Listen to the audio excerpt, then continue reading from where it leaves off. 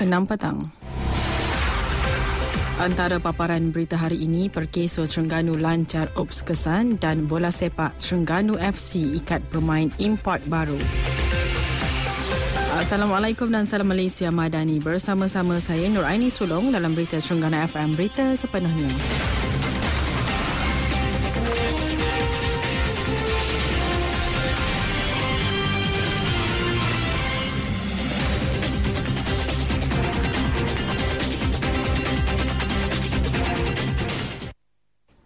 Inisiatif Kerajaan Negeri mewujudkan Urussetiausaha Pekerjaan Negeri Terengganu UPNT bagi mengurangkan kadar pengangguran diharap dapat diikuti negeri lain. Menurut Menteri Sumber Manusia V. Sivakumar, strategi itu yang merentasi agensi seperti Pihak Pertubuhan Keselamatan Sosial Perkeso terbukti berjaya dalam mengurus isu berkenaan. Katanya kadar pengangguran di negeri pada suku tahun pertama 2023 merekodkan penyusutan kepada 4.2% berbanding 4.3% dalam tempoh yang sama tahun lalu. Untuk rekod penganjuran Karnival Kerjaya pada tahun 2022 yang dianjurkan kerajaan negeri berjaya mencatatkan kehadiran 4,748 pencari kerja. Daripada jumlah tersebut, 674 orang ditawarkan pekerjaan di pelbagai sektor. Dalam pada itu, bagi mengesan majikan yang belum daftar perusahaan serta pekerja mereka yang layak, pihak Perkeso melancarkan Ops Kesan peringkat negeri pada hari ini. Jelas Pengarah Perkeso Negeri, Farihah Cik Husin berkata, operasi secara bersepadu itu dijalankan bersama Pejabat Perkeso Dungun dan Kemaman serta Rakan Strategik Jabatan Tenaga Kerja JTK dan Kumpulan Wang Simpanan Pekerja KWSP.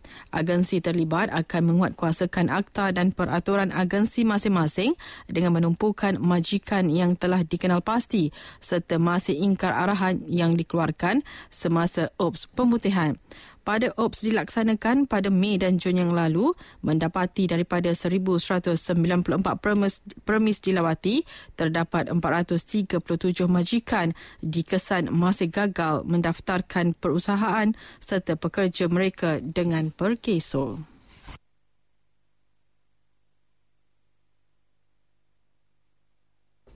Timbalan Badan Pimpinan Parti Pribumi Bersatu Terengganu, Datuk Rasul Wahid, mengesahkan yang beliau tidak akan bertanding pada Pilihan Raya Negeri 12 Ogos ini.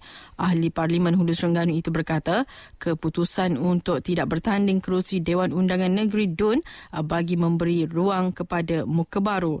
Setakat ini 3 nama siat DUN yang dikemukakan dan ada di antaranya pernah menjadi calon PRU sebelum ini. Namun begitu, keputusan muktamad calon bertanding akan diumumkan pucuk pimpinan dalam masa yang terdekat.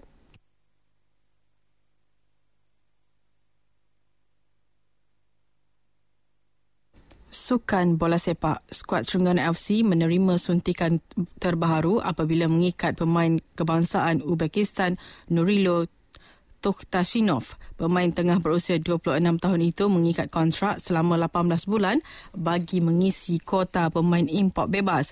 Jelas Ketua Pegawai Eksekutif Terengganu Football Club TFC Sendirian Berhad, Abdul Rasid Yusof berkata, kehadiran bekas pemain kelab Neftchi Fergana dalam Liga Division 1 Uzbekistan itu bagi menambah lagi kekuatan di jentera tengah pasukan. Pemain tersebut juga pernah dinobatkan sebagai arkitek terbaik dalam liga di negaranya. Selain berpengalaman luas bersama skuad kebangsaan Uzbekistan bermula dengan skuad bawah 19 tahun hingga ke skuad senior. Sekian berita disediakan Taufik Haji Adnan. Assalamualaikum dan salam Malaysia Madani.